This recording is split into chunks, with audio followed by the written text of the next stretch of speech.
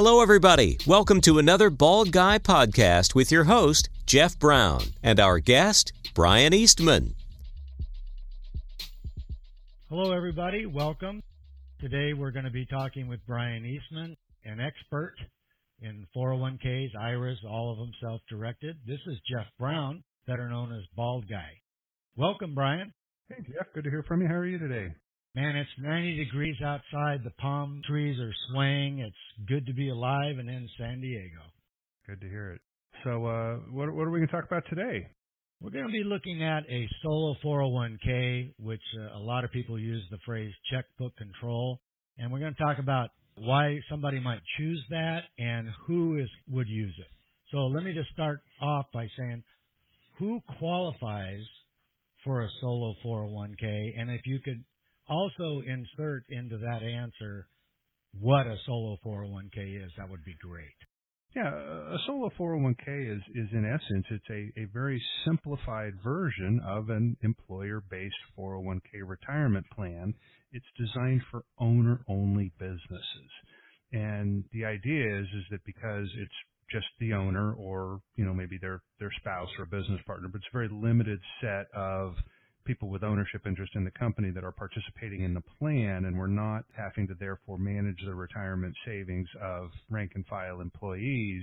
That's what creates the simplification. There's a lot that goes into administering a retirement plan. When you take that out, it really just becomes a great retirement plan as a vehicle for creating tax savings, setting monies aside. And then in the self-directed format that we offer, of course, is one of the more flexible plans out there for investing in non-traditional assets like notes and private placements and things of that nature. So it's a real nice program. The caveat is that there's a limited, sort of qualification band. Somebody has to be self-employed and have no full-time employees in their core business or any other businesses that they control.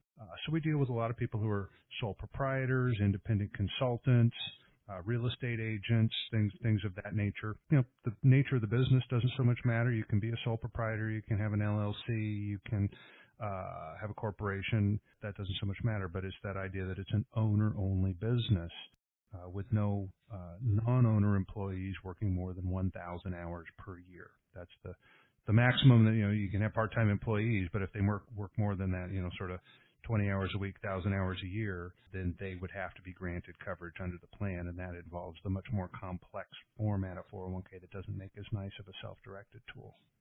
Interesting. When you get a solo 401k and you qualify, how much can you put in every year?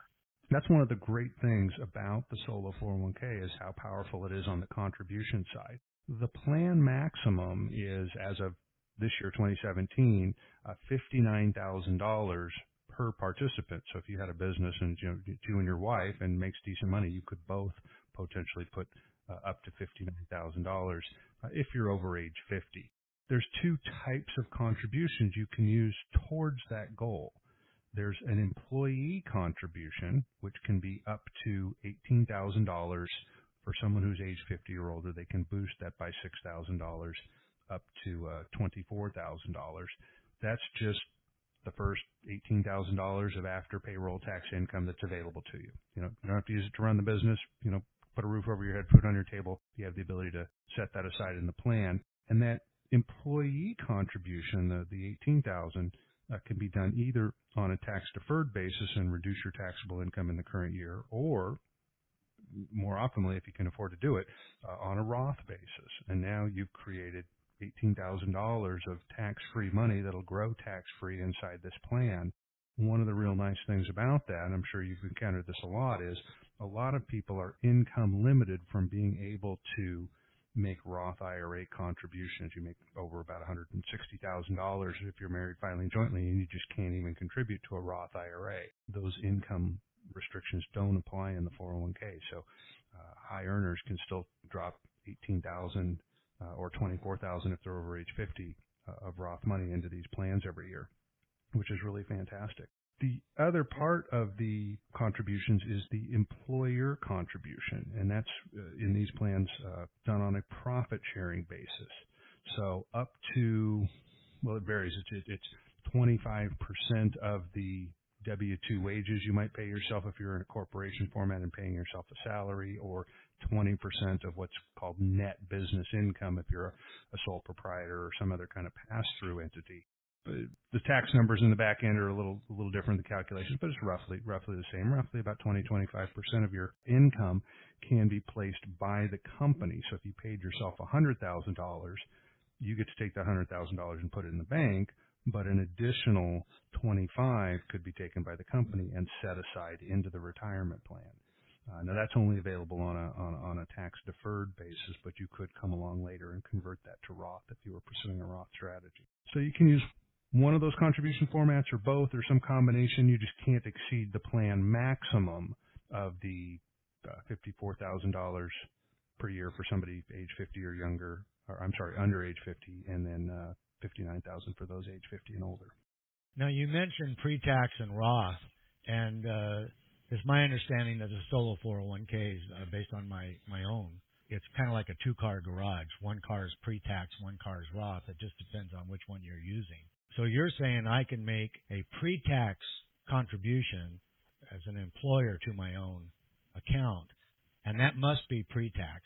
I can then, at a later date, pay the taxes myself and move it over to Roth. Correct. That's, the employer puts it in pre-tax, tax deferred. That's the only option available. But then, yes, you as the employee can elect whether it's 2 business days later, 2 years later, whatever, that money that's been placed in the plan, when it's advantageous for you to do so, you can go ahead and elect to do a Roth conversion and then switch that over from the, as you say, pre-tax side of the garage to the Roth side of the garage. Now, mechanically speaking, on a practical basis, Brian, how easy can it be made for the average person to A, make the contributions, and B, change a pre-tax to a Roth contribution? It's all really pretty easy. I mean, stepping back a litk bit, what the 401k is that it's a form of trust, and our client's going to be the trustee and have control over that trust. They're going to then establish one or more banking relationships in the form of a trust account to hold the funds. You want to have separate actual bank accounts for Roth money and tax-deferred money. You can combine them for purposes of investing. You just need to do the bookwork and know what's been allocated where. But just for the annual reporting that you need to do in general compliance, you want to house them in separate accounts. So you've got this one trust. You've got these 2 what are referred to as participant accounts. Each saver, each quote-unquote employee, the business owner, for example, is a participant, so they have maybe 1 or 2 participant accounts. So you have a tax-deferred participant account, you have a Roth participant account. When you want to make new contributions to one, you just put the money where it needs to go. When you want to do a conversion, you move it from the one account to the other. Not a particularly complicated process mechanically. The reporting is simple. There's reporting that needs to be done. When you make contributions, for example, just keep a ledger, keep a record. The reporting is actually done on your tax return. And depending on the type, whether it's employee or employer, or whether it's tax deferred or Roth, it goes in slightly different places, but it gets reported on your tax return. Hey, over the course of the year, I made X dollars of employee contributions on a Roth basis. I made X dollars of business profit sharing contributions on a tax deferred basis, and that'll show up on your tax return. So it's just keeping a ledger of those activities throughout the course of the year. Similar with the Roth conversion, with a little layer added in. When you do a conversion, that's treated as income, and you'll want to document the conversion itself with, and forgive me, I'm doing this off the top of my head and I don't have it in front of me. I think I want to say it's like an 8662, or there's an IRS form for the Roth conversion. I don't have that number right at the tip of my tongue. But you'll fill that out in addition to some stuff that goes on your tax return. Now the issue there is, okay, when you do that conversion, you're creating income. And if you're somebody who's self-employed and whatnot, you're probably doing estimated taxes. So if you do a conversion in the second quarter, well, you created that income in the second quarter, and you might want to figure that into your estimated taxes and your quarterly payments, so you don't end up with a penalty situation for not having made the contributions or set aside the withholdings on time. Now, the last question I have is, Brian, when can't the owner and possible sub-account holders keep contributing? That's a good question. And again, this is an employer-sponsored retirement plan. You make your contributions from income that you receive through the employment. So as long as you're gainfully employed and creating that self-employment income, you can make contributions. You can make contributions in one year and not in another. I have certain people who are in somewhat volatile, or maybe they have a day job, but they also have a side business, and maybe one year they do a couple of contracts, and the next year they don't, and then the year after that they do. So there's flexibility to make contributions or choose not to or whatnot.